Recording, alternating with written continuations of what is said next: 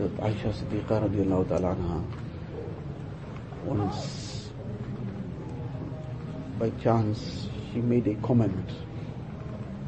They were also human beings and they also went through a process of tarbiyat. And the difference between the process that they went through and what we do is that they also made mistakes, but that one correction was sufficient for life. They erred once and they were corrected once, and that particular mistake then was cleared.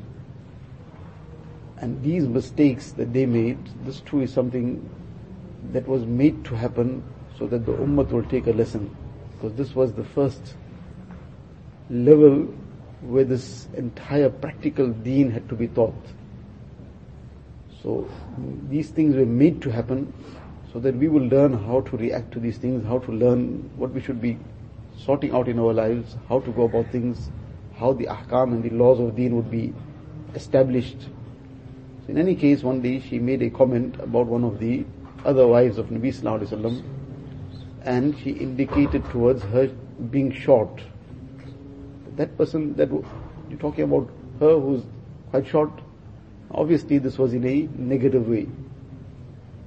So Nabi Sallallahu Alaihi Wasallam said to her that you have said such a word, whereas what all she said is, she didn't say anything vulgar, she didn't say anything in that sense, but it was a negative comment.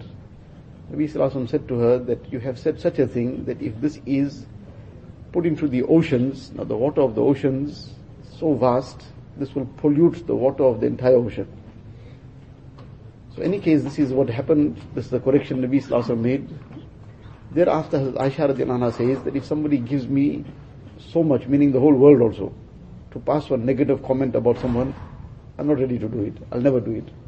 Give me the whole world also to make a negative comment, this is something I will never do. Now this was their level of obedience, their level of compliance, their one correction, and that is done for life. There are many incidents of this nature. We heard just now after Fajr, Hakim bin Hizam radiallahu anhu, Nabi Sallallahu Alaihi Wasallam said to him once that this is not good for you to ask, but that was it, his whole life thereafter, he never asked anybody anything. So this is when there is that fikr, there is that concern for one's rectification, that what I need to do is rectify myself, identify my mistakes, identify my faults, get to know what I'm supposed to do in my life, how I'm supposed to sort out my things. If that fikr is there, that concern is there, then a person makes that effort. Obviously we are not of that caliber, we will slip, we'll fall, we'll wake up, but as long as that fikr is there, as long as that concern is there, even if after 10 times, after 20 times, after 50 times too, if it came right, that too is a very great bounty and boon that it came right, but it will come when there is this fikr, this ongoing concern. And the person doesn't remain sitting where he is making that effort. If he falls, he is making the effort to clean himself and keep walking.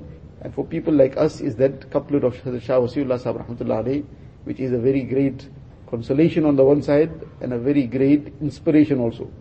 That is tarah se teh ki humne manzile, gir gaye, gir kar uthe, ut kar chale. This is how we've reached the destination, that we walked, we fell, but then we woke up and we walked again. And we carried on. If we fell, we woke up, we walked again. This is the thing to keep doing, to keep walking. And a person keeps walking, inshallah, he will reach his destination.